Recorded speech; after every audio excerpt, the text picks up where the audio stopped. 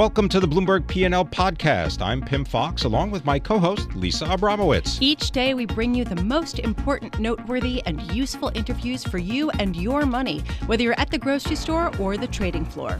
Find the Bloomberg P&L podcast on Apple Podcasts, SoundCloud, and Bloomberg.com. We are broadcasting live from PGIM Headquarters in Newark, New Jersey, a lovely glass LEED certified building in the heart of Newark. And right now, we want to turn our focus to technology and the ways that it's disrupting a whole host of different industries, as well as how people can invest in it. And we're joined, I'm happy to say, with Taimur Hyat. He is Chief Strategy Officer for PGIM. I came in and I saw this beautiful glossy magazine, The Technology Frontier. What is the point of, what sort of do you want to convey to people by giving a sense that we are on the cusp of a technology frontier? I think, Lisa, at the moment, technology is sort of at peak hype, but it's really around a narrow set of stocks. We've talked a lot about them over the last 2 weeks with the volatility. But what we wanted to convey was that for long-term investors, the technology opportunities actually moved beyond just the FAANGs and Silicon Valley venture capital opportunities. And it's really about the technology users now where the next wave of investment opportunities will be created. How will companies in everything from the media sector to payments to transportation, how will they use technology and how will they embed technology in their processes? And that's where the next wave of winners and losers will be created.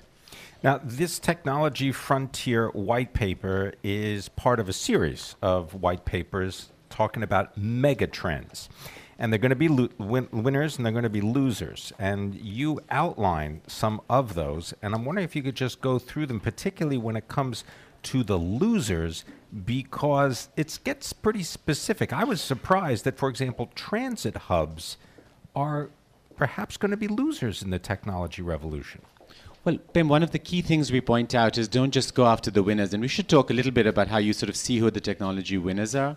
But there's also real obsolescence risk in portfolios. And the pace at which technology is changing is unprecedented, which means that those risks are happening really quickly. So one good example is in New York, where the price of a taxi medallion's gone down from, 1.2 million at the peak to kind of 200,000-300,000 now. Really rapid disruption. And one example we have that's coming around the corner is in the automobile industry. So you have electrification at the one hand, and on the second you have automation, kind of in vehicles that will kind of be autonomous. And we think that'll be pretty disruptive. I mean, one example, in addition to the one you mentioned, was parking spaces. We have hundreds of thousands of prime real estate that is devoted to parking spaces and garages. And in a world where you will have autonomous vehicles and you'll have people sharing rides much more, there's just a massive opportunity for how that will be repurposed and how flexible are garages to be repurposed for new real estate users. So how does one invest in that? You work with your real estate asset managers and really understand that technology, again, is not just about equities. It's not just about Silicon Valley venture capitalists, but you can access technology through real estate, through infrastructure, through fixed income. It really is pervasive. So it's really working with the entire team of asset managers, your in-house experts, and making investment decisions that straddle the entire portfolio, aren't just limited to this tiny niche of just the formal technology sector.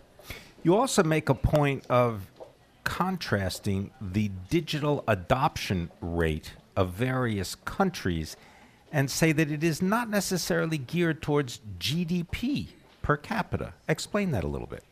So one of the things we see is in the productivity data, you don't see rapid increases in productivity, even though many of our personal lives are improved by all the apps we now have. And we think the real secret to that mystery is a lag. Technology in the 1990s, when you had the PC revolution, and now again, will lag the obvious near-term gains that we see in our daily lives by 10 years in terms of when it's reflected in the GDP and productivity data. So you're at a point, which is what we try to show with the Digital Adoption Index, where 60% of the world is still offline.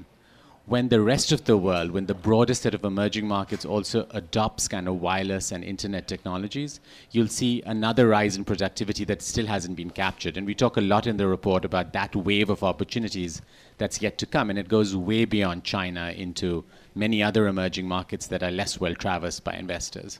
I have to wonder where the developed world versus the developing world will stack up with the sort of race to technological improvement, because there's sort of a belief that when there already is infrastructure in place, it's harder to refurbish it and bring it up to the modern standard. So in some less developed areas, you're seeing the increase in technology come up much faster, and they're actually much more capable of adopting to some of the newer concepts and technologies out there. Do you think that the developed world will lag behind in a way that perhaps people are not expecting?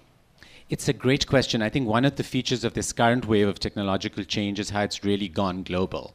So you've had already, because of global supply chains, this reverse innovation where ideas are coming from India or Kenya back to the US and Europe, where you have China, for example, now being a leader in certain parts of AI and facial technology.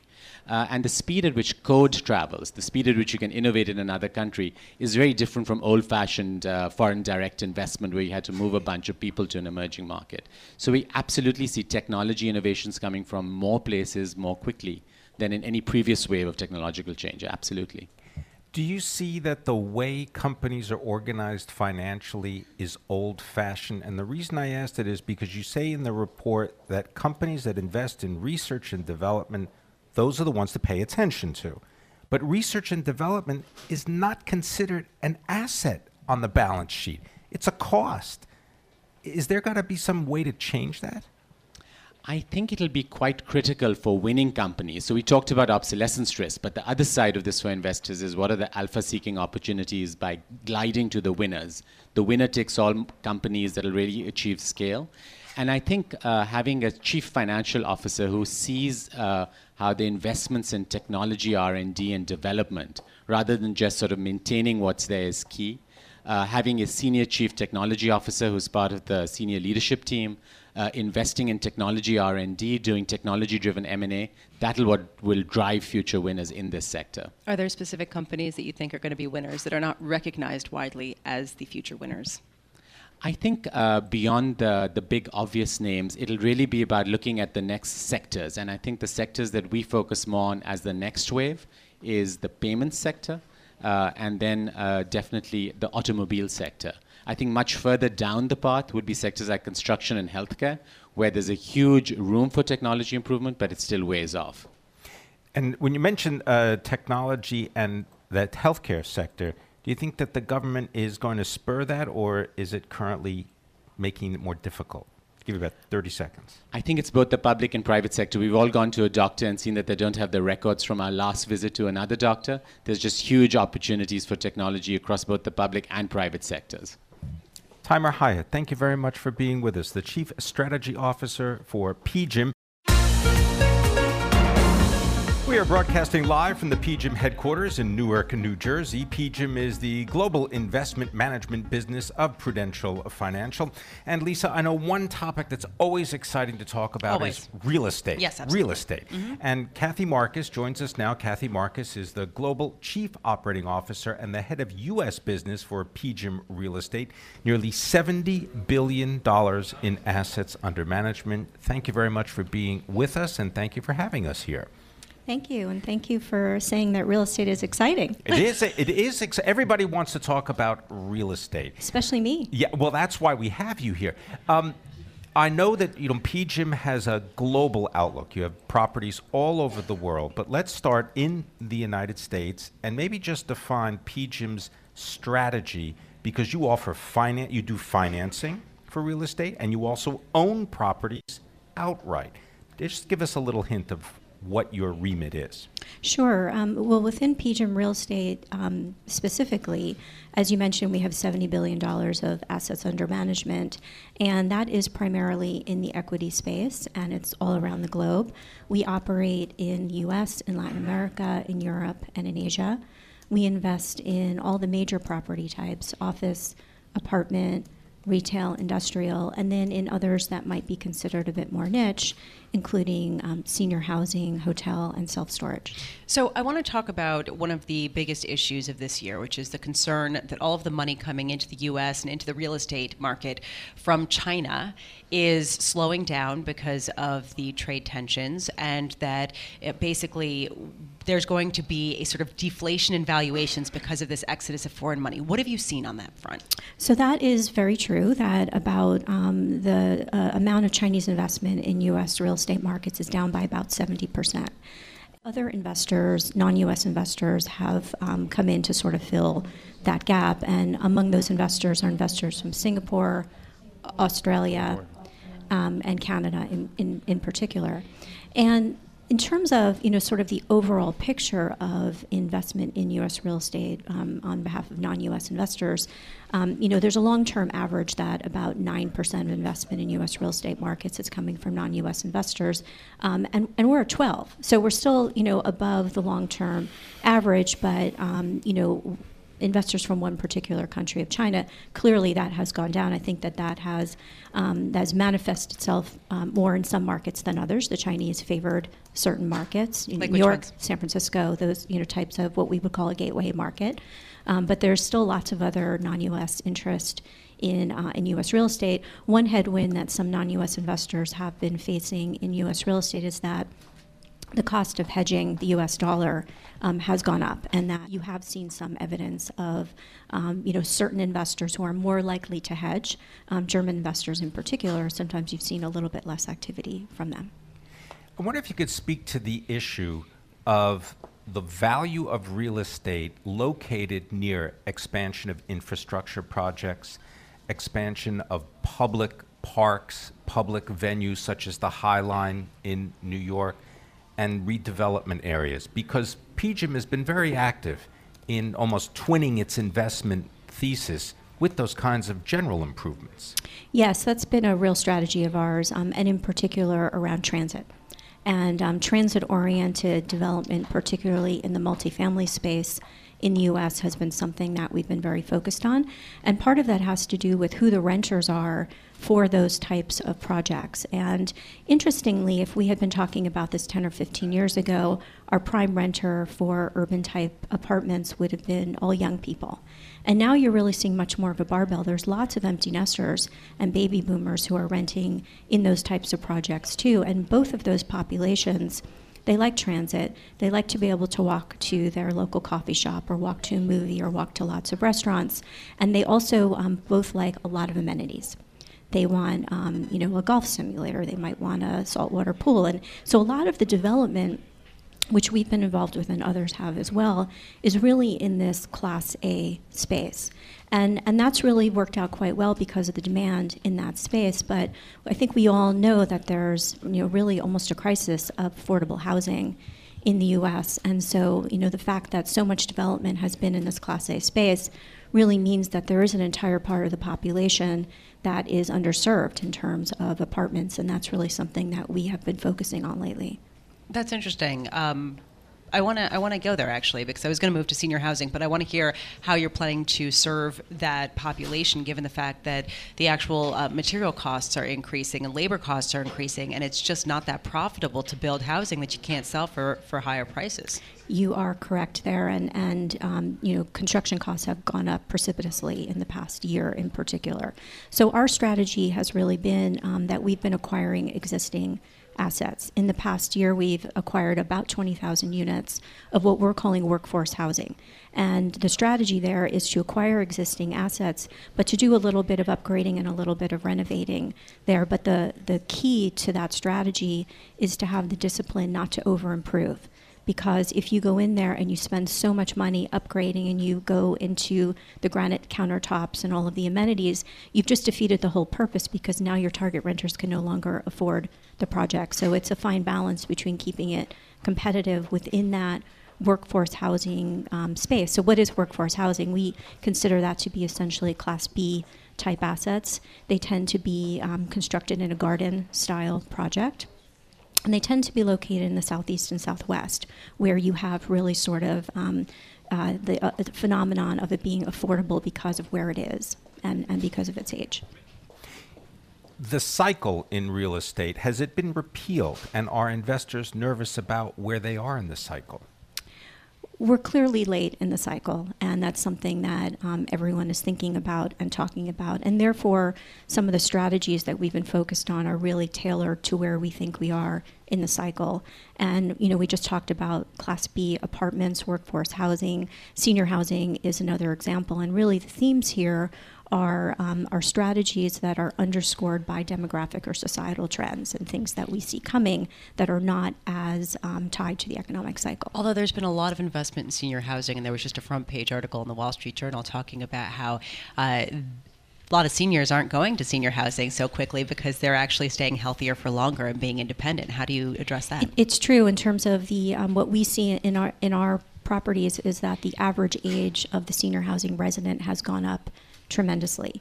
But there's still a demand, and there's, what people refer to as a silver tsunami that's coming, right? And, the demographics show us that in the coming decade, 3 times as many people are going to turn 75 as have in the prior decade.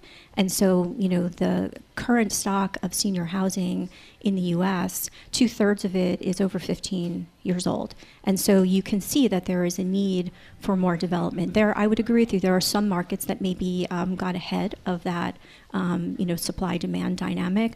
But overall, it's a very, very compelling thesis. And PGIM Real Estate has invested in senior housing for the past 20 years. It's something we've always liked, but the dynamic is more compelling now than ever.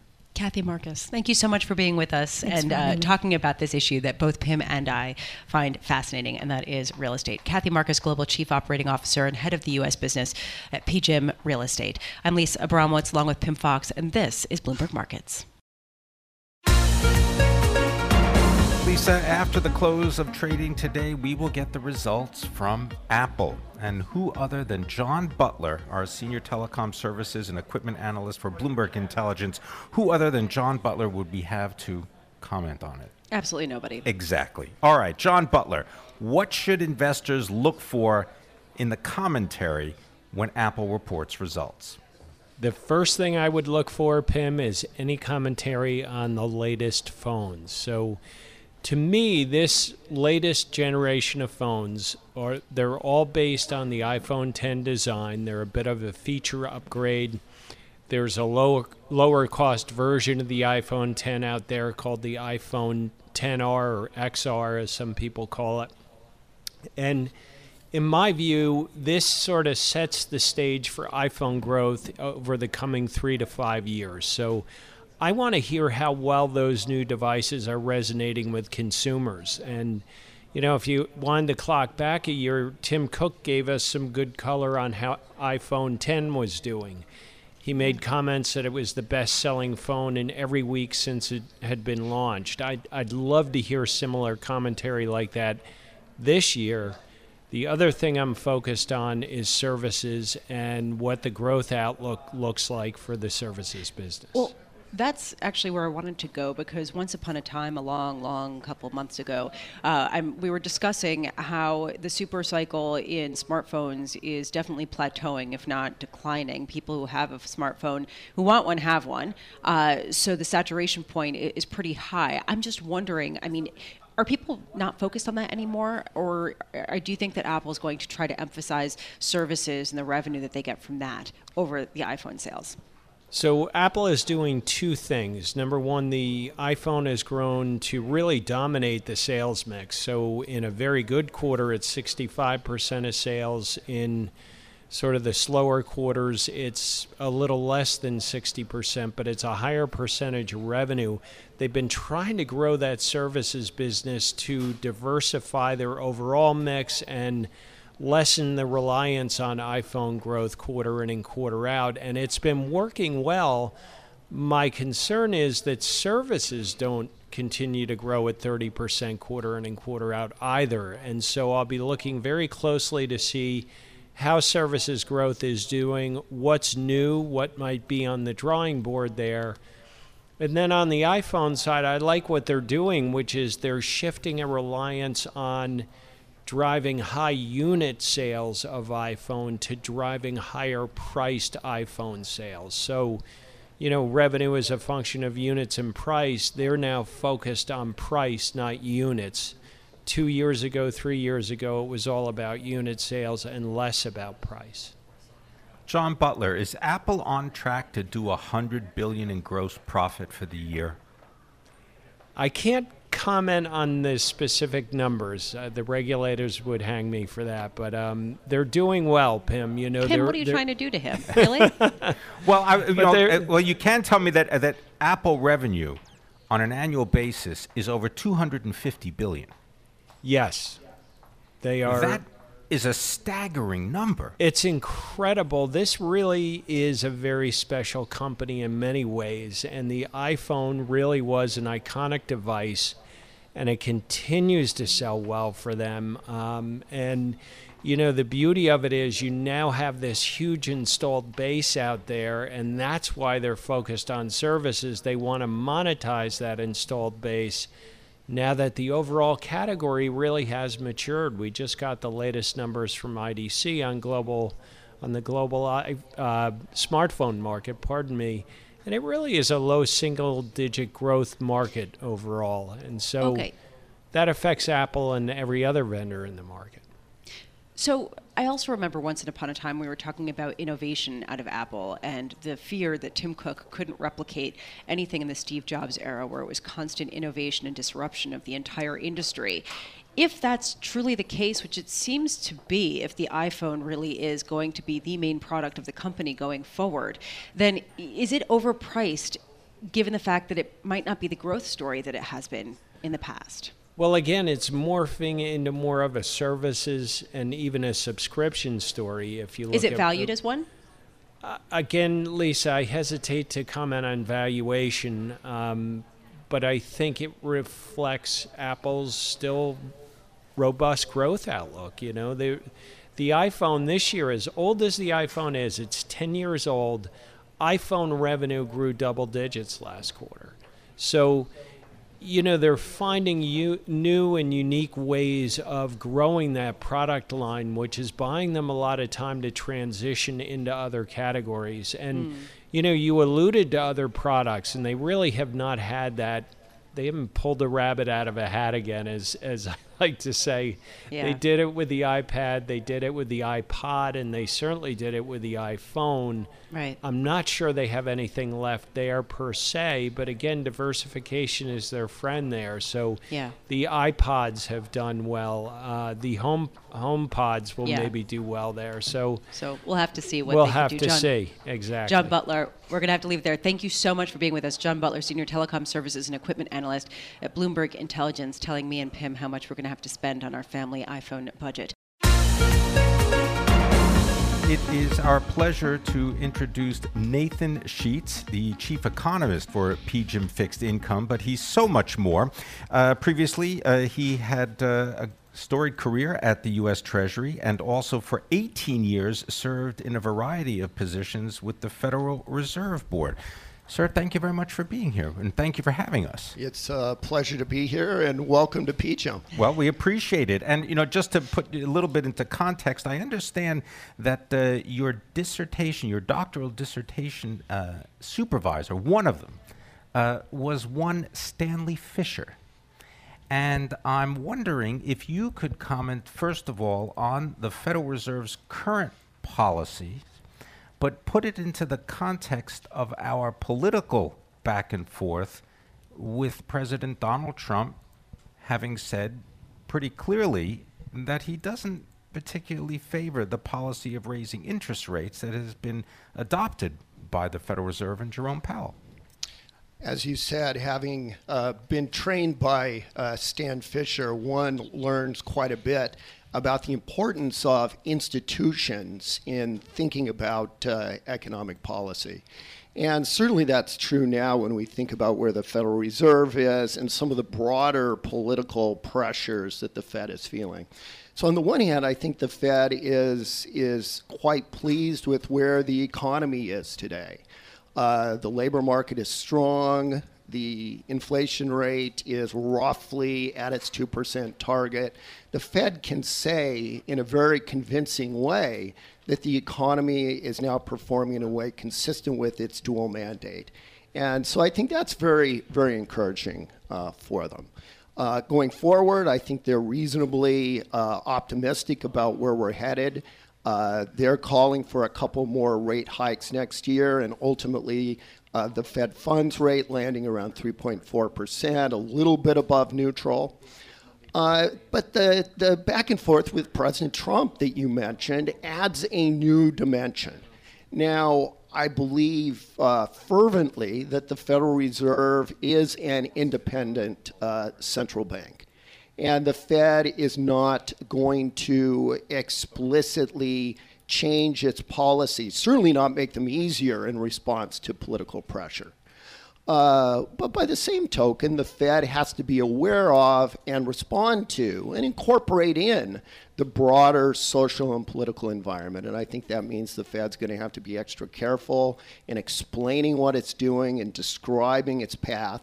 And I think being particularly careful to not make it seem like they're responding to that political pressure. And that could kick off an interesting dynamic. The other real complication for the Fed is the trade war with China. People have been concerned, and we talk to people. I frankly am not getting a clear sense of how people are even pricing this in. This morning, President Trump tweeted, just had a long and very good conversation with President Xi Jinping of China, talked about many subjects, heavy emphasis on trade, also had a good discussion with North Korea, basically indicating things were moving in a positive direction. But BlackRock's Larry Fink at a conference this morning said he doesn't think that anything is going to stop a full-blown trade war. Markets are up on President Trump's tweet. What do you think is the most likely outcome, and are markets fully pricing in the potential decline? So my feeling is that this trade war is going to continue for a while. Having been engaged in some of this international diplomacy with China, I'm not seeing the markers or the indicators that would lead me to suggest that a agreement of any importance is anywhere in the offing. So my expectation is that on January 1st, the tariffs on the 200 billion of Chinese imports are going to click up from 10% to 25%. Broadly speaking, I think President Trump feels that he's got a winning hand. Partially for the reason, Lisa, that you indicate, is that the signature, the imprint of this on the U.S. economy so far has been fairly limited. Now, the latest correction in equity prices reflects a lot of things, and maybe trade war is part of it. But I think President Trump feels politically and economically he's in a good place. He's going to press this, and he's looking for fundamental changes in the way that China does business. Is he right? Is he right that the U.S. economy can withstand this and not be affected too negatively? On the one hand, let me say that the economy, growth, investment have absorbed this sentiment, have absorbed this better than I would have expected so far. My second point is that we haven't seen how a trade war impacts a modern 21st century economy. And there may be, through the internet and access to information and flexible supply chains, there may be more resilience and flexibility in these supply chains than we thought. Nevertheless, there will be a choke point, and there will be a point where it's hitting investment, it's hitting the markets more profoundly, and maybe even starts moving into its politics. And at that point, I think that he'll call, and this is likely to be at some point next year, he'll have a summit with President Xi, he'll take what President Xi's offering, and declare it a grand victory for American capitalism. 10 seconds. Do you think the Fed is going to make a policy error? I think the Fed is nicely threading the needle between being too restrictive and being too accommodative. There's always a risk, but I think the Powell Fed is on a very nice trajectory. Nathan Sheets, thank you so much for being with us. Truly a pleasure. Nathan Sheets is Chief Economist for PGIM Fixed Income, joining us here at the PGIM Headquarters. Beautiful building, glass in downtown Newark. I'm Lisa Abramowitz, along with my co-host and colleague, Pim Fox, and this is Bloomberg Markets. Thanks for listening to the Bloomberg P&L podcast. You can subscribe and listen to interviews at Apple Podcasts, SoundCloud, or whatever podcast platform you prefer. I'm Pim Fox. I'm on Twitter at Pim Fox. I'm on Twitter at Lisa Abramowitz1. Before the podcast, you can always catch us worldwide on Bloomberg Radio.